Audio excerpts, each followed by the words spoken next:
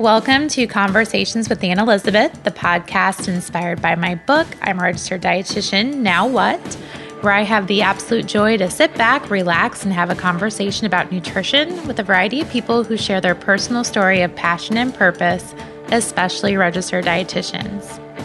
Today's conversation is with my friend, Artie Amber, who is a business owner and communication expert. When Amber and I were talking today, she brought up being lonely sometimes as a dietitian, which is why I wrote my book, I'm a Registered Dietitian, Now What? There is a network of dietitians out there who want to support you along your journey, and that's exactly why you should read my book. You can find it on my website, AnnElizabethArtie.com, or you can download it on iTunes and Amazon. I love Jolly Time Healthy Pop Popcorn, not only because it's my favorite snack, but it's grown right here in Iowa. To learn more about this perfect snack, visit jollytime.com. Have you had a Dahlman stroopwafel yet?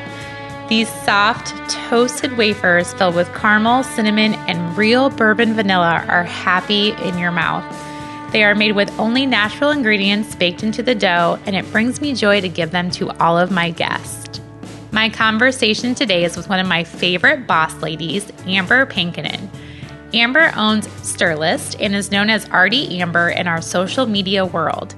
She is passionate about food, nutrition science, and agriculture, and is practicing as a nutrition and agriculture communications consultant and adjunct instructor. In her bio, she writes, "When I grow up, I'd like to be a photographer or maybe a backup dancer," because Amber has always had a creative side. She initially was a music major in college. Amber and I talk about her non-traditional route to dietetics and her first jobs, how she became inspired to own her own business, recipe development, and how important the art of communications is for dietitians. Please enjoy my conversation with Amber.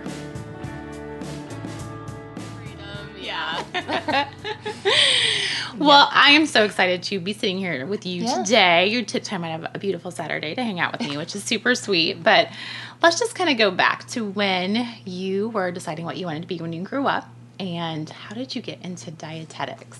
Yeah, well, I actually thought I was going to be a music teacher. So I was, I know. That's completely polar opposite. So have you ever seen the movie Pitch Perfect? Yes. And you know the moment where she finds out she has nodes? Yes. That was totally me. Was it? It was totally me. That happened to you? I was the music drama nerd, music major in college, and that totally happened to me. And so that'd be devastating. It was. It was definitely like a life changer. So you were like a singer, performer. Mm-hmm. Did you do musical instruments too? Yes. Yeah. Yes. What kind of instruments did you do? I played piano. Well, I took 12 years of piano lessons, guitar, trumpet. Oh my God. All sorts of I had no idea. I know.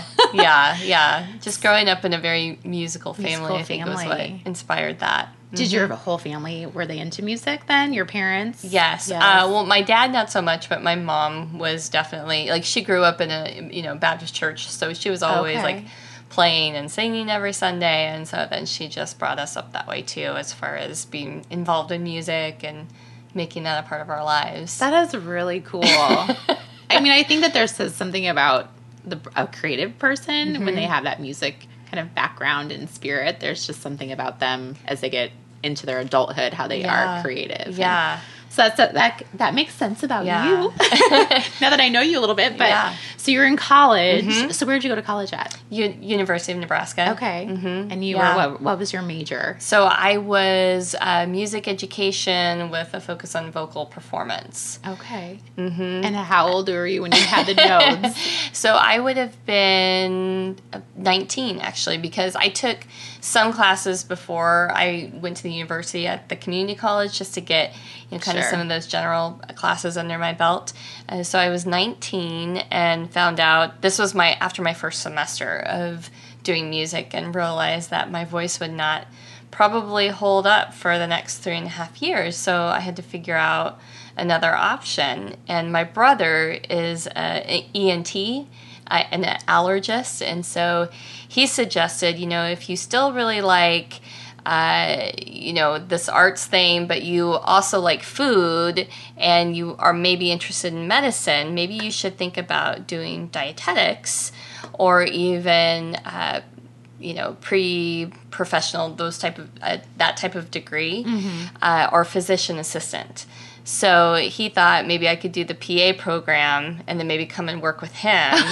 He was thinking long term. Yes. So that's where I was looking at a degree that was that, pre-professional type of degree where I could take that and do, whatever I wanted to. If that was PA program, dietetics, whatever, at least I would have something like that. So I chose nutrition science because I was interested in nutrition, and it would also give me the prereqs I would need for PA school. But then I really found out I loved the nutrition classes and just fell in love with the professors in the department and thought this is probably what I want to do. That's amazing. Yeah. Because thinking about, so did you have a food? So you said like a love for food too. So where was that in your life as well? Yeah, well, my mom is also a really good cook. And so she sounds amazing. I need to meet this woman. So I think growing up with, really good food, and she stayed home with us too when I was little. And so I think there was that extra touch of, like, she was always preparing meals and, teaching us how to make food. And I was always with her. I was her shadow. Did you cook with her? So I cooked with her, shopped with her, prepped. I mean, did everything, with her. And so I think that was what, inspired some of that love for food in general. And kind of that interest in nutrition too. Yes. And hospitality, just caring being the for hostess people. with the mostess. And that's really awesome. So, I mean, like everything comes from kind of family roots for you in a way. And then that medical aspect with your brother then, who's also a physician. Right. And then there's this other aspect too, where my dad actually, he grew up on a farm. And, it's funny, I tell people that I never got the lecture about you should eat this food on your plate because they're starving children. I know a lot of people did get that lecture, and I never did. I really got the conversation that focused on you should eat that because a farmer worked really hard to produce that. It's a very different angle. Yes. So I never questioned, my food or where it came from, or, I wasn't picky about it. I didn't dare be picky about it because, my parents just really instilled that in me when I was little. So all those different areas that came at you were very influential in your decision. So you said that you had very great teachers and professors when you were at school. Tell me more about that. Like, who were those people that influenced you? Well, it's funny because they're actually still there. Are they? A few of them. And I now, as a professional, I get to work with them because I teach adjunct at the university now. And so Linda Young was the just kind of the foundation of that program. She is also the director of the dietetic internship program. And then Dr. Tim Carr, who now just took another job within the university, but he's a nutrition scientist. He's not a dietitian, but he is just one of the best teachers I think I've ever had. And, a lot of dietitians talk about him and love learning from him just because he's so relatable. He takes the information and makes it tangible, I think, for us to really put into practice. I bet you that was so amazing listening to him. I mean, just as a teacher, right. I could not imagine. I probably would have learned a lot differently about different things if I would have had him as a professor. Right. He taught advanced nutrition back when I was in the undergrad program, and I just remember hanging on his every word just because he was so interesting, and he taught just with a very gentle spirit. And just super humble. When this guy is completely brilliant, but just presents the information, like I said, in a very easy way to understand, but also is just super humble about his work and, what he's discovered. And because what are the things that he's discovered? Yeah, he's done a lot in cholesterol research and also fructose. So fructose, I think metabolism is kind of his baby. Just all sorts of things, but those would be really his two areas of focus. Did he present at your Nebraska Academy was it at your meeting this past year? He actually... Or has he before? Yes, he has presented a number of times, mostly at our local meetings. He usually does like a district meeting presentation for pretty much each district every year. That's awesome. He's in high demand. Yeah. I was going to say, that's pretty amazing because I would think he would be in high demand. Yeah. So like I said, just having, I think, those two in my life. And then, I also did, like I said, some classes at the community college, and there were dietitians there that also were really inspiring. Really? Yeah, because I took basic nutrition there. And so, like your first class. Yes. And so Joe Taylor, Aaron Cottle, who were at SCC at the time, just also did a really great job of, I don't know, I think they noticed me and thought, we need to encourage her to do this, and they didn't give up. They kept after you. So and just really thankful for them. That's great. Yeah. And it's good that those people kept you kind of on that path, that they didn't let you fall off the path and, change again into something different, which I think can happen. Yes. Especially after you made one choice and then going into a different choice. Right. And the thing that is probably different about maybe my story is, so when I graduated, I met the love of my life my senior year of college. You did. So we got married right after graduation, and I moved to D.C. I didn't do a dietetic internship right away. You didn't? No. So that probably wasn't part of the plan. No. And so I had, I think it was 3 years in between undergrad and grad school. Oh, wow. So, yeah. So talk to me about that. Yeah. So were you planning on doing an internship until you met the love of your life and you were doing all those things and then that changed, or? I was still on the fence at the time because, I was going to get this pre-professional degree, and I thought, well, maybe PA school is still an option. But, this is also something that I could potentially pursue if I wanted to. I just hadn't really totally decided yet.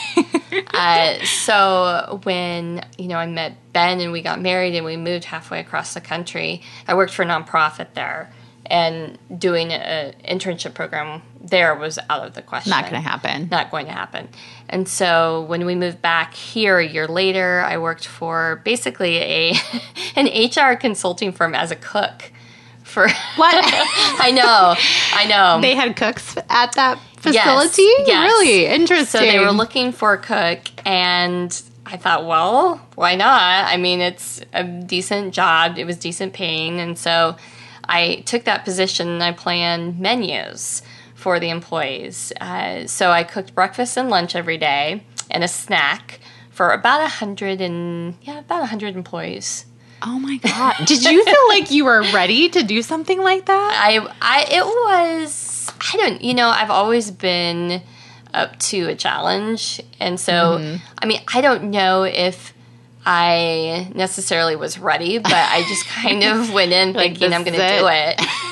And it did work for a while. I just, so I didn't say the name of the company, right? No. No, there was just some differences that I had with, the CEO of the company. I call him the Donald Trump of Lincoln. No, I was ready because it was really more of the times that I had to get up at. Well, this taught me a lesson in proper planning, especially when you're building a kitchen, because they did not have enough storage space for the food. So I would have to get up at 4 a.m., go to the grocery store every single day because there was not enough refrigerator space to hold the food. So you would have to basically get enough just for that day. And the kitchen was beautiful. It had some great features, just not enough refrigeration space or freezer space. So yes, it was basically a lesson on, okay, how do you do time management? How do you meal plan? How do you execute and make this all happen, 3 times a day for 100 people? Because that's a lot. That's a big undertaking. It was. Especially for like you said, for the planning with the food, like purchasing food every day. Yes. yes. Because you'd have to probably, did you just sit down in the evening and be like, okay, this is what I have to get at the grocery store tomorrow? Yes. So I would go through, and luckily I'd had classes about cycle menus. And so, I wrote up a cycle menu, was able to get a shopping list, started working with vendors who could deliver food for me. So I wasn't spending so much time at the grocery store, but it was really tricky. It was very tricky. Gosh. Mm-hmm. And so like, what was your title for just head cook then? I think they called me, no, because they were very weird about titles at this company. Well, they thought they were really cool. So they named people like, I don't know, I was like the lead hospitality something. I don't know. Yeah. Huh. Yes. Do you feel like that job used some of your RD skills? Absolutely, it did. Because, again, planning a cycle menu, purchasing, like...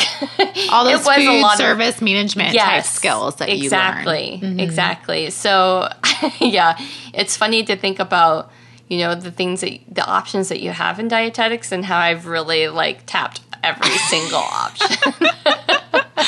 Well, that's good. Now, then you find out what you like and what you don't like.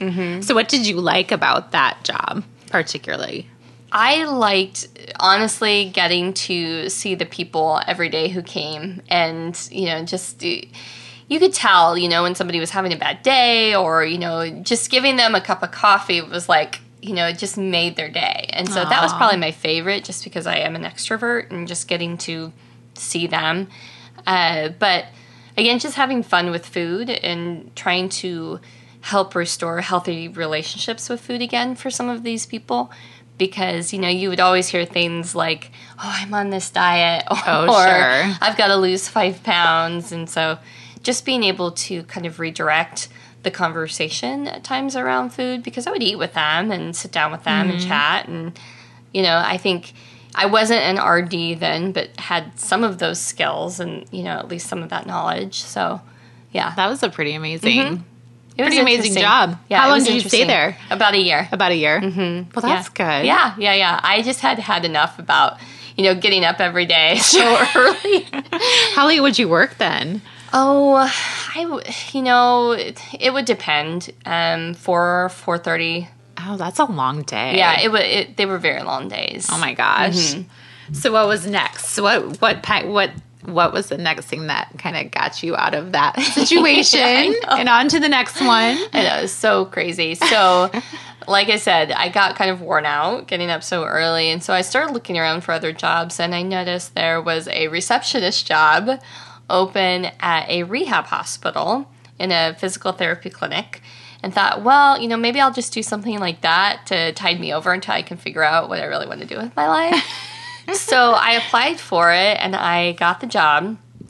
And actually, one of the folks on the staff there was a registered dietitian. And so I would schedule appointments for her. And for the dietitian? Yes. So she would do bariatric counseling at this rehab hospital / physical therapy clinic. So this was Madonna in Lincoln. Oh, sure. Yeah. And she did a lot of the bariatric counseling for patients who needed, to meet with a dietitian before or after they had surgery. So getting to, just chat with her and to also get to talk to those people when they came in was really interesting. You probably built some relationships with them and her in that situation. Yeah. And so I think just, again, after talking with her, that inspired me to just go ahead and pursue grad school and do the dietetic internship program. And that's when I applied, and I only applied to Lincoln. Because that was it. That was all that was happening. That was pretty much it. And luckily I got in, and I did the program there, and yeah.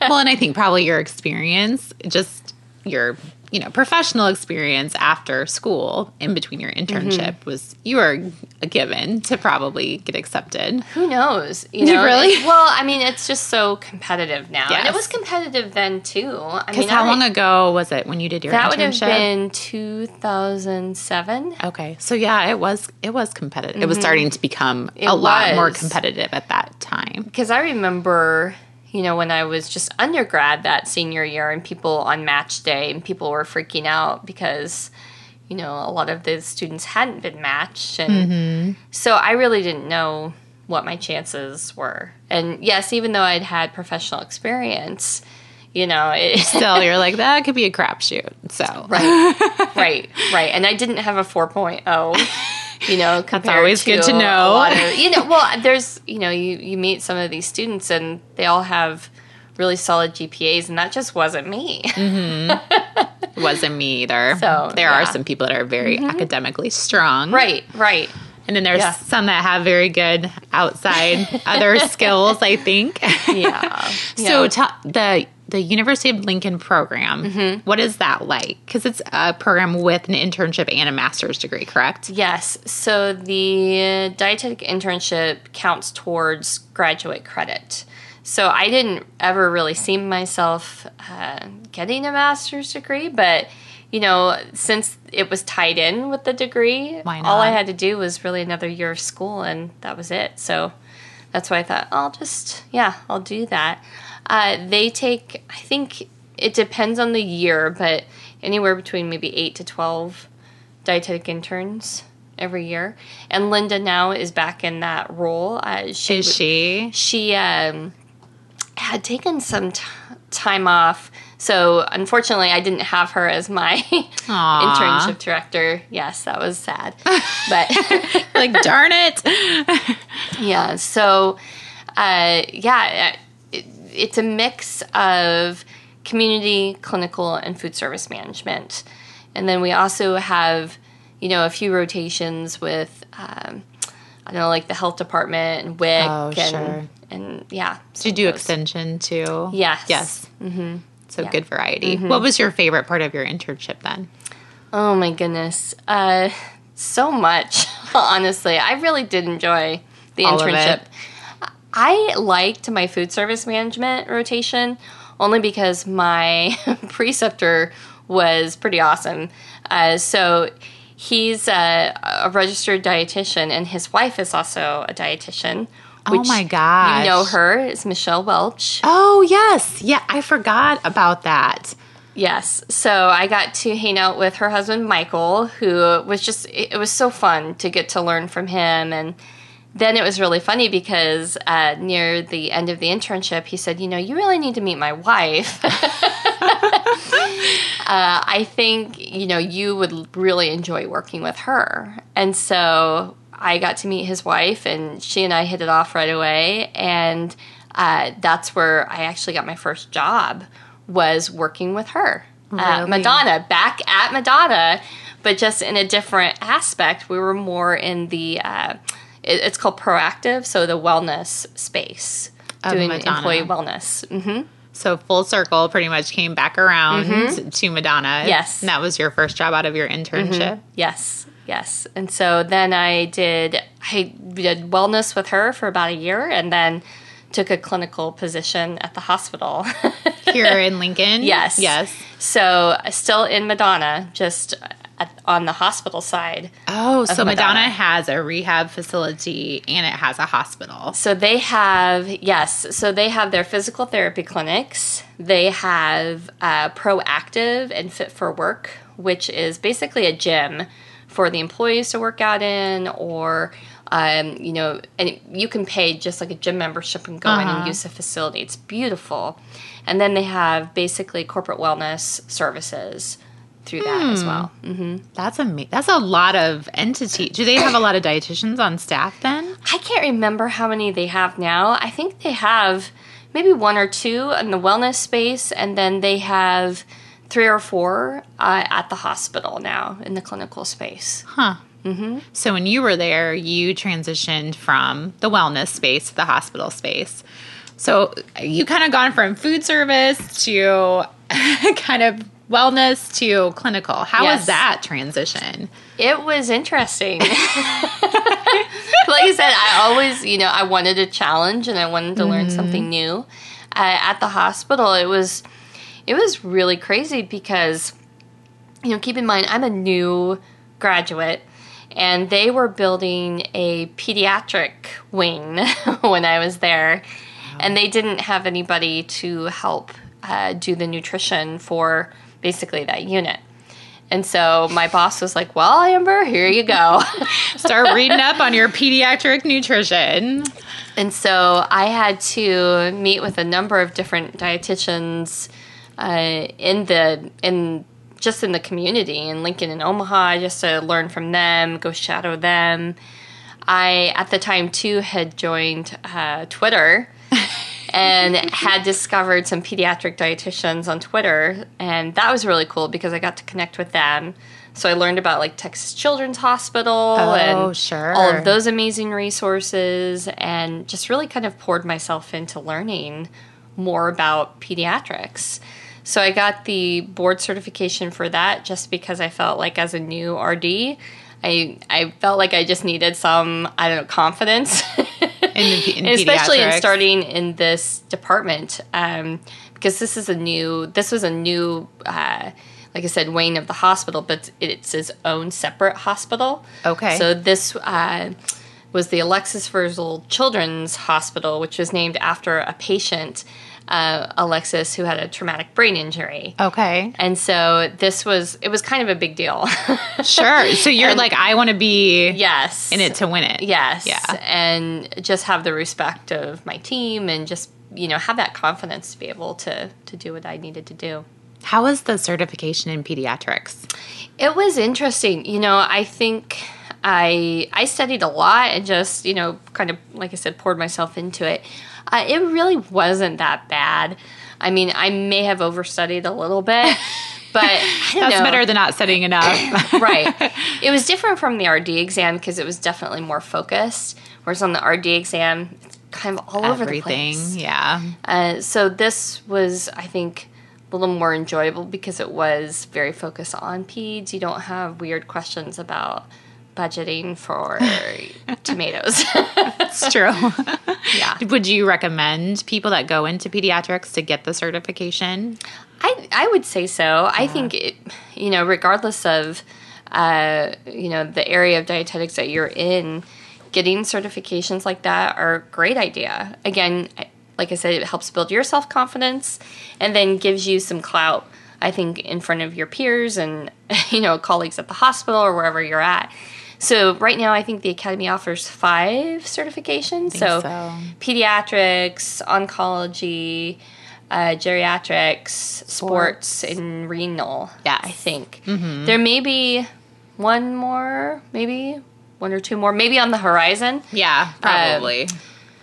But yeah, I would say if you're working in one of those 5 areas, to definitely pursue it because it also counts towards your certifications, your CEUs. Oh, sure. So it counts for 75 CEUs. So you don't have to do anything else. That's all. You just have to study and take your test. That's for a 5-year period. Right. So it takes care of your 5-year period. I cannot remember the cost at the time, maybe $300. Mm-hmm.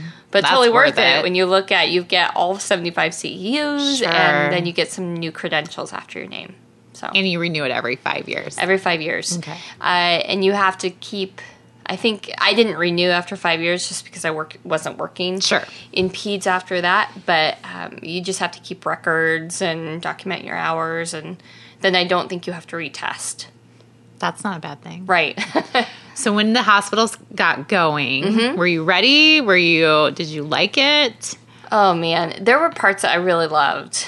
But it's really hard because when you go into pediatrics, it's not about working with the kids. You're working with the parents and the caregivers. Oh, sure. And that makes sense. Yeah. And this was tough because, like I said, this is a rehab facility. So a lot of the kids that were coming in were victims of maybe abuse. Oh. So we saw a lot of traumatic brain injury, even stroke, spinal cord injury. You just saw a lot of brokenness, and so that makes things even more stressful when, you have a child who is maybe not from the best family situation, and you've got a mom or dad or caregiver who's completely stressed out. The last thing that they want to do is talk about food sure. or nutrition. They just want the immediate care, right, for their child, which I totally understand that. So it was tough, especially when it came to alternative feeding, any type of tube feed, tubes even in the nose, down to the stomach, which we would think are fairly simple. It's not like you're going in through the stomach. But parents had a really tough time seeing that and not being able to feed their children, which I learned very quickly was a very sensitive subject. And so they wanted to control that because I think that was the one thing that they felt like they could control. And so when you wanted to, or when I wanted to encourage, hey, we need to do some tube feeds at night or do this or do that, a lot of times it got shut down because they're like, no, my child's getting better. We don't need that. Yet they were losing weight and clearly not getting the nourishment that they needed. And I had really good relationships with the physicians, that was great. But oftentimes they would want me to go and deliver that news. Oh, no. That we would need to do some other form of nutrition. And so that was tough. That would be tough. That was really tough. And I think just, day after day of doing that for, 3 years, I just, got a little tired and it was just sad. It was really I was going to say, sad. was that just kind of really probably heartbreaking? Like you'd probably leave at the end of the day either feeling defeated because you couldn't help appropriately, or you just were in such a sad situation. Yeah. The cool thing about a rehab hospital is that, compared to your acute care hospital, like acute care centers are average length of stay, maybe 2 to 3 days. Your average length of stay at a rehab hospital, at least at this particular one, 3 to 4 months, depending on the injury. Like I said, if you come in with a traumatic brain injury or spinal cord injury, you're looking at least that amount of time. So it is cool in some aspects because you really do get to follow that patient for a very long time. And there were moments of success where you, saw a patient coming in on tube feeding and you're able to follow that patient all the way through to see them get off of tube feeding, graduate to, real food and gain their strength and be able to do all of these cool things again with other members of the treatment team. And so that was a really cool thing to get to be a part of. That would be cool. Be like, yes, they're getting better. And right. I'm sure that you saw a lot of them go home. Did you see some not go home? Well, I mean, we would always see them go home. But, yes, there were times where, they might have to go back to the acute care hospital and then we wouldn't see them again. So it just, again, depended on the patient. And sometimes even, you could see them an outpatient depending on what their needs were. The situation. So you did that for 3 years. Did it was it more of the, I just can't emotionally do this job anymore, basically? Right. Yeah. It was just, I think, really, and a lot of my role was calculating tube feeds. Was it? And TPNs. And I told you before I wasn't the best student. So, but I feel like I did a good job. I'm sure you did a great job. I felt like, I was in the corner and I was calculating these tube feeds and I had so much freedom with the doctors there. They really did trust me, with, putting orders in and, caring for these patients. But I just thought, what, this isn't me, sitting back in this corner, running numbers. This isn't my love. Whereas I know that there's so many dietitians out there who are so talented, when it comes to doing that, and they love it. And so I just felt like I was kind of taking away, an opportunity for somebody else. And for you, obviously, that wasn't... Right. You weren't fulfilled and you knew someone else could be fulfilled by that job. Right. Yeah. So what was your next steps then? Well, my next step, I thought, I'm going to jump into private practice. I love how you do hit every aspect of dietetics. Seriously. When I tell the story, I really sound so screwball. Like, now that you're hearing it back, you're like, wow. I know. So private practice, when you were thinking, I'm going to leave this job and private practice, kind of go through that thought process, because that's not an easy thing to go. First of all, private practice is not easy to go into. So how do you kind of get that headspace? Well, I noticed that, at the hospital, we were having trouble scheduling outpatient visits. And when I was talking to my boss there, she's like, we just really need somebody, not within the system to be able to call and schedule and get people in. And so I thought, well, gosh, maybe that's an opportunity then for me to make this transition. And so I thought, well, how about I focus on peds, since I already have this, skill. And there were so many kids who would call and need appointments for things that, weren't necessarily super critical, like where they had to go into the hospital, but they just needed maybe somebody to help, recalculate tube feeds every once in a while and just kind of stay on top of them. And so I thought, well, maybe this is something that I can do. And I launched a private practice, went into the small business incubator at SCC, and quickly realized that people want a lot of work for free. Yeah. And I did, the best that I could as far as, it was just really hard with, especially kids, that, they need help, and I wanted to help, but I was basically running a charity. Sure, because you were doing a lot of free stuff for people. And so it was about that time, after that year mark or so, I met Stephanie Cundiff from Midwest Dairy, who said, hey, why don't you come on this farm tour with us? And so we went to Chris Hines' farm in Missouri, and just got to spend some time with other dietitians, which I'd been missing because I hadn't had that in over a year. Don't you think you kind of need that connect? Like, you need to have that connection. It gets lonely. It does. It gets super lonely.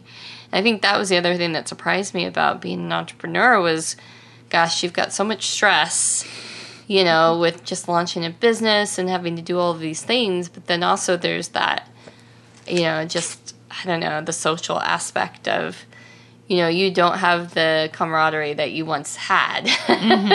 Where I was at the hospital, I had dietitians all around me who I could talk to and, pick their brains. And that's where I think I really turned to social media then, and then building those relationships online with other dietitians who were doing similar work.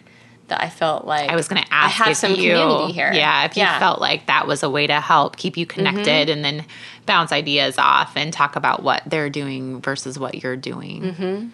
Yeah. So that's a good place to start. But did you feel like you liked that more personal connection that you created with other dietitians? I did. I mean, actually, the online connection that I had, and I know it sounds so stupid, but a lot of those connections were very real, and I'm still friends with a lot of those people I met, that first year of using Twitter, it's so you never knew that you were going to have, lifelong, companions basically along the journey from Twitter. Right. Or just people that you've met along the way and you followed their journey. And so that's been, that was a fun way to, I think, stay connected to the community. Mm-hmm. Yeah. So you're on the farm tour, and besides the dietitians being a good connection for you, but what else was the farm tour? What else did that do for you? Well, I think it just reminded me too that, I think I mentioned when I was little, my parents always, they made the dinner table a classroom, and really tried to take advantage of teaching me about food and where it comes from and, about farmers. And I think it just really reminded me that, gosh, here's this guy who is working really, really hard, and he's not just a farmer. He's an entrepreneur. He's an accountant. He's a meteorologist. He's a nutritionist. He's all of these things. Mm-hmm. To to his animals and his land. And it just really struck me about what would my grandpa say if he were alive today? Like, how would he handle the criticism that agriculture is getting? You know, how would he deal with this? And I looked at this guy and thought, how does he have time to do all of this stuff? You know, where dietitians are really on the front lines talking to consumers every single day. We really could bridge the gap between agriculture and, you know, consumers and be able to connect the dots and tell that story. And I think that's such an important story. I get excited about that stuff. I get excited about food when I know where it comes from. And I think that's how you feel too. Yes. And if you can relay that to somebody, then they're like, they understand it. And they want to be a part of that food then.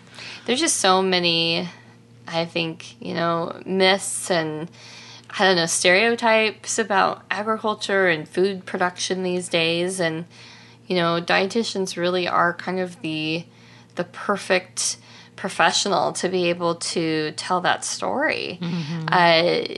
Because, you know, we are the food and nutrition experts. We're not necessarily the food and agriculture experts.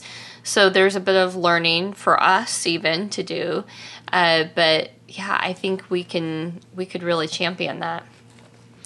So when you went on the farm tour and you're doing your private practice, were you still doing the pediatrics at that time too? I was. You know, I was just starting to dive into doing some freelance communication work as well. So the Nebraska Soybean Board here had said, hey, you want to do a couple projects for us? And I thought, well, why not? And I did some cooking demos for them and just realized, like, I love this. That was exciting. You know, this really takes my love for food, but also my love for communications and performance. Again, because, you know, I performed for years. Yeah. It's just using my voice in a very different way. And so it just kind of brought together all of those elements of all the things that I was good at and being able to really channel those talents into one thing. How was doing your first cooking video? Terrifying. It was terrifying. Do you remember what you made? I did I believe it was a chicken salad. What was that? It was like a Thai chicken salad with a soy nut dressing. It was actually really good. Sounds delicious. It was really good, but it's funny because, you know, I don't know how you've done videos in the past or cooking videos, but a lot of the RDs that I've talked to say that they've used a teleprompter. And no, I didn't use a teleprompter. Like, that was not even an option. No. So I had to learn all of the lines. Like, I mean, you have memorize to memorize them. Remember the timing. Yes. And then all the steps too. It's a little bit trickier when you have to talk and then, you know, do action at the same time, but also making sure you're focused on the camera and, yeah. And then your setup and where things are. Yes. And did you practice a lot? I did. Yeah. I did for that first one, yes, because I was so terrified. Well, I mean, when you've never done it before, but I think, like, once you do it, weren't you just, like, on this high after you were done? Yeah, it definitely. You know, it was fun because the company that did the video work for, I've known those guys since college. Oh, you have? And so that was fun too, just because I knew them. And so I felt maybe a little more comfortable with them. And they also did a great job of directing. So I would say if you're working with, you know, a film crew, you have to have a good producer or director who actually knows what they're doing. Just to help you a little bit farther. Well, you shouldn't really have to do all of the work. I mean, if you're working with a professional crew, there's got to be somebody there who can help. So that was a huge relief, I think, just getting to rely on them. And I've done so many projects since with this crew that, you know, they're my people. And so now it just feels like clockwork, you know, when you go into work with somebody like that. So you're still currently working with them. I am. You are. So we do projects for the Nebraska Soybean Board. We've done a couple things, just freelance, you know, projects that I've done where I've called them in. And so it's just nice, you know, when you've got people that you like to work with and you can do that well and quick. And you can call them up and say, I know how this is going to go. And yes. boom, boom, boom, we're done. Yeah. Well, so after that initial couple of videos for the soybean board, is that kind of what led you into currently your private practice? Yeah, and I've really, kind of steered away from calling it private practice since I'm not meeting with patients one-on-one anymore. I just knew that wasn't for me. But yeah, that really kind of set the wheels in motion. And so, yeah, that's what I'm doing now. So tell me more about, like you said, you're not really in private practice, but you're an entrepreneur, and you have your own business. Yes. So talk to me about your current business. So I would call it basically consulting, if you had to label it. So I do freelance writing and then basically influencer marketing. So if a company needs a recipe or if they want food photography, I can develop that. And I created a blog in order to do that so that, again, I could build my brand that way and get some visibility and just be able to showcase some of the work that, I can do. That's Do you think it's important to have a blog when you're kind of trying to do this kind of business? You need to have a presence. If it's not a blog, you still need to have a website. Like yourself too. I think we've talked about this before. Not everyone loves to blog. And I personally, I don't love blogging, but I love communicating. So whether that's through writing or speaking, that really depends on the person. But you need to have a presence somewhere to put yourself out there. And with you too, it kind of connects to your loving to cook, so you like to develop recipes, and so that probably shines a lot in your consulting that way. Yes. And you probably enjoy that the most, maybe? Yeah, I love I don't know, it's a mixed bag because I love all of it. You do. I love the communications piece, but I love developing recipes, and I love food photography and styling. I don't know. It just brings together all of the things that I like. How'd you get into food photography? Because, that is an art. Yeah, and so, again, that's an artistic part of you. Yes. So it's funny because, my mom, too, I'll go back to my mom. She actually is a pretty amazing artist. She can do caricatures of people. Yeah, I know. I did not get that at all. I didn't get that ability to draw at all. I suck. But my dad actually just loved photography, and he loves photography. And so I grew up watching him take pictures, and he wasn't a photographer, but he had a nice camera and just kind of his hobby. Yes. Well, when he was in Vietnam, he was trapped in a bunker, and all that was there was this photography magazine, and so he said that's what he read basically the whole week. Oh my gosh. So oh my gosh. I know. So that's what really I think inspired his love of photography was he read this magazine, then wanted to go and I'm in it. I wanted to do this. It. Yeah. And so I think just watching him over the years, it was just that combination of, I don't know, maybe my parents, it's the best of both worlds, being able to do food photography. Wow. I really think your family is such deeply rooted in your profession right now. You just decided to go into the nutrition aspect. So what's been I've seen some of your written work in a couple of different magazines. Sure. So what other kind of entities do you write for and give recipes for and videos? Right. So, it's interesting here because there's a local chicken and beef company. So, of course, Smart Chicken, which I know you're familiar with. Their publishing company here is Sandhills, and so I write for their marketing material. And that was another thing, just another opportunity that came my way because they're here in Lincoln. Local. And it was another dietitian that referred me, so thank you, Alice Henneman. Good support system again, other dietitians. Yes.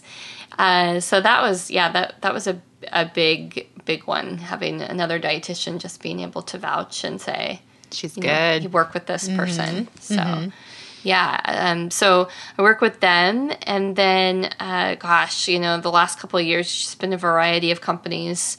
So anything from Welch's to Sunsweet, And then other groups like USFRA, which is the Farmers and Ranchers Alliance, where they just want, a little assistance maybe with blogging. Calorie Control Council is another that I do some work for. So it's been kind of a mix, of all of those things: blogs, recipes, photos, all the things you love. On-air talent. And you usually do this on your own, but you do get interns. You're a preceptor too. Yes. So I've done basically precepting for the dietetic internship program, and then I've also had undergrad students approach me about, hey, can I just shadow you or work with you to learn more about what you do? So I've been pretty fortunate. Had some good people. I've had some really good people. And it's crazy to think, two of those students that I had who were undergraduate students, they just finished their dietetic internship program like last week. Oh, wow. So it's pretty cool just to get to have followed them through, all the way through undergrad. And then to get to see them kind of move to that next level is really, really cool. That's kind of exciting. Yeah. Kind of like passing the torch. And yes. You're like, I was part of that. Yes. I was part of their journey a little bit. Yes. And, the students I've had through the internship program have also been awesome. It's just hard because I only have, maybe 8 weeks with them versus, 3 to 4 years. Sure. That's a big difference. So it is a big difference. It is a big difference because I feel like just when I feel comfortable working with them and they feel comfortable with me, that's when they have to move on. They're done. But still, I'm more than happy to help them and see what they want to learn about. And it's just hard because that not every student wants to do what we do. Communications isn't their cup of tea, and that's okay. But regardless of what area of dietetics you go into, you have to be able to communicate about food nutrition. Like, that has to be fundamental. And so that's where I've tried to steer it back to in our program. It's just saying, okay, you may not want to do food photography or recipe development, but you need to know how to talk about food nutrition. And so that's where and why they come to me. I think that's really important because that is something we take speech class in college, but we don't get that communicating about food aspect. No. And I think that's really important. It is. And, I remember as an intern, we had, maybe like a 3-hour workshop. Yeah, I don't think... With the Dairy Council. Thank God for the Dairy Council, right? Came in and did that with you. Well, yeah, and I'm so grateful for that because that really did lay some foundation for me in a lot of ways. They've kind of been that champion, really. But now, I look at dietetic students today and they're still not really getting that. So... There's a need. There is a need. There definitely is a need. And you also do adjunct. You're also an adjunct professor, correct? And what do you teach? So I teach nutrition and metabolism. You do? So completely opposite of, you need to teach a class in nutrition communication. I would love to do that, yes. But I feel like I love teaching this class because it keeps me in the science. So I don't want to get so focused on communications that I forget, right, the core principles of our profession. And so I feel like teaching that class really helps me to be able to, call upon knowledge I've learned, in the drop of a hat, versus, maybe not being able to do that if I wasn't teaching. Yeah. I could probably take that class over. Maybe I should take it with you because I think it's so important. Like you said, it's that basic fundamental of our profession. And sometimes we do lose sight of that when we're not in it all the time. Yeah. How long have you been teaching? So this will be, I think, my 6th year. Okay. I thought you've been doing it a while. Do you do like one semester a year or? Yes. Yeah. So... I don't know. Dr. Carr keeps calling me to come back. I know. You're like, okay. Now, this one's fun, though, because it's actually the largest class in the department. So there's like 220 some. I think it's 250 seats, But I think we like cap it at like 220 or so. It's huge. Oh my gosh, Amber. It's huge. I know. But again, it gives me that practice to be able to address an audience of 200 people twice a week. That's true. So I love it for that. But then also just being able to try and treat 200 students like 20 students in a room. That's way different. Yeah, it is. I did adjunct for a little while at a community college, but there was only like 15 kids in my class. So I'm like, oh my gosh, how would you do 200? A TA. I was like, how many TAs do you have? Yeah, a TA. But I like an adjunct position because then you can just do one class and you can focus on that. Yes. And you do still kind of reach out to kids and keeping that passion going. Because this is basically a step above basic nutrition, but not quite to advanced nutrition. So you've got students in there who we've got dietetic majors, also athletic performance, or nursing, pre-nursing in there. So a wide variety. It's a wide variety, and I love that. Just because you can talk about dietetics in a very positive way and showing them how dietitians can really be in all of those areas. And you can all work together and all your entities. Yes. That's very You'd be I would think I would enjoy you as a professor as well. I'm a dork. I'm a total dork. Yeah. So about kind of where you are right now, what's your most favorite thing about? Is it being an entrepreneur and having your own ability to choose the things that you love and to choose the passions that you want to be a part of? I think so. I think I just really love the mix. After, you've heard some of my story, I like to go from one thing to the next. And so I like the variety. I think I would go crazy if I had to work for somebody else for the rest of my life. There's a popular saying, like, you work basically 80 hours to avoid working 40 hours for somebody else. It's true. And I feel like that a lot of the time. But yeah, I love the mix of teaching and then being able to do communications work. It's just, it feels right. It's fulfilling. It is. Yeah. It is. It's not necessarily that I make a lot of money or that, I'm famous by any means, it's fun. And I love people and just getting to be with a variety of people too. Which is always good. It's always good. And that's how we met through the Dairy Council. Thank God for the Dairy Council. Yeah. Where do you kind of see that this is your future? This is kind of what you're going to do? Just kind of like what you're absolutely in it and that you don't think that there's anything that you're missing out on? We'll see. I love this aspect of dietetics. I don't know if, this is what I'll be doing forever. Sure. But, I could see myself maybe doing, even maybe more classwork someday. Who knows, It depends on what Dr. Carr keeps asking I me. I know. 'Cause I do love teaching, and I love, getting to be with students. That's where my heart is, I think. But I love being able to have the chance to be creative. So, yeah. Well, that's great. Yeah.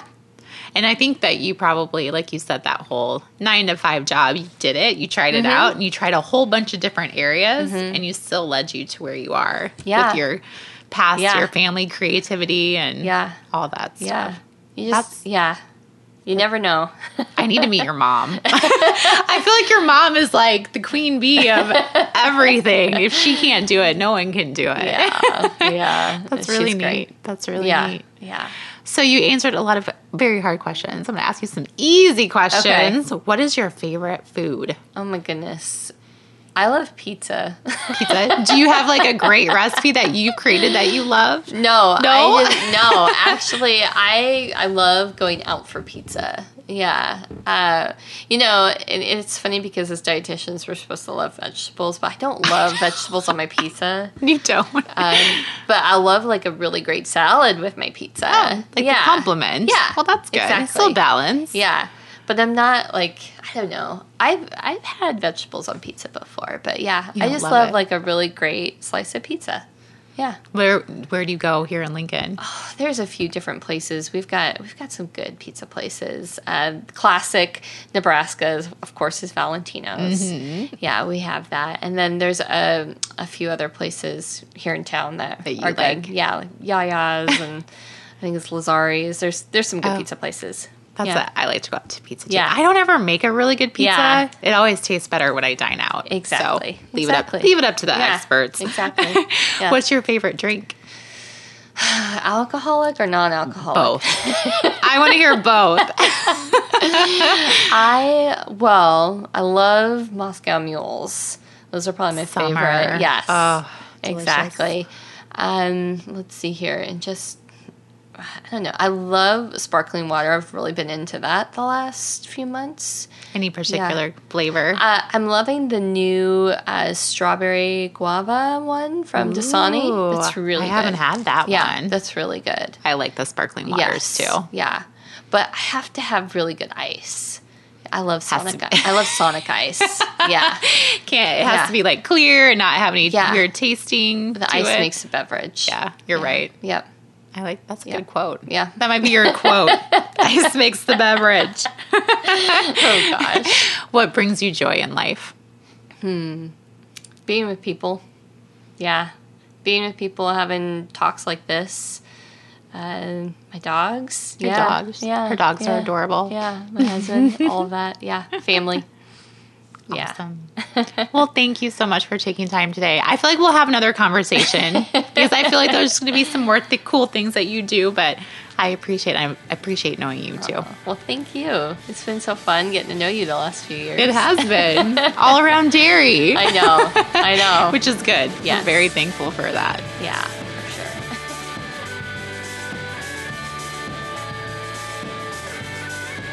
I am very grateful to know Amber and be a nutrition communicator with her for Midwest Dairy. And I really admire all the things she's doing with her own business. If you want to learn more, Amber has a great website. Go give it a look at stirlist.com. And I recommend making one of her recipes. Actually, I recommend making all of her recipes because they're very easy and they're very delicious. If you love popcorn as much as I do, please don't forget that delicious Jelly Time popcorn is available in a variety of flavors and is full of healthy whole grains. Go to jollytime.com for more information and for money-saving coupons. I love Dahlman stroopwafels because they are baked with care, using only natural ingredients, and contain no artificial flavors, colors, preservatives, or trans fat. You can find them on Facebook at Dahlman Stroopwafels US and on Twitter at Dahlman's US. Come on over and visit me at AnnElizabethRD.com, where you can catch up on my weekly wisdom blogs, where I share my current adventures with life, food, music, a recipe, or something new that I've tried and I love. My book is also available for purchase, and you can find my previous podcasts, show notes, and links to things that we talked about during all my conversations with my favorite people, including Amber. You can find me on social media at AnnElizabethRD. Remember to be great always, find the joy in each day, and to start a conversation that truly matters.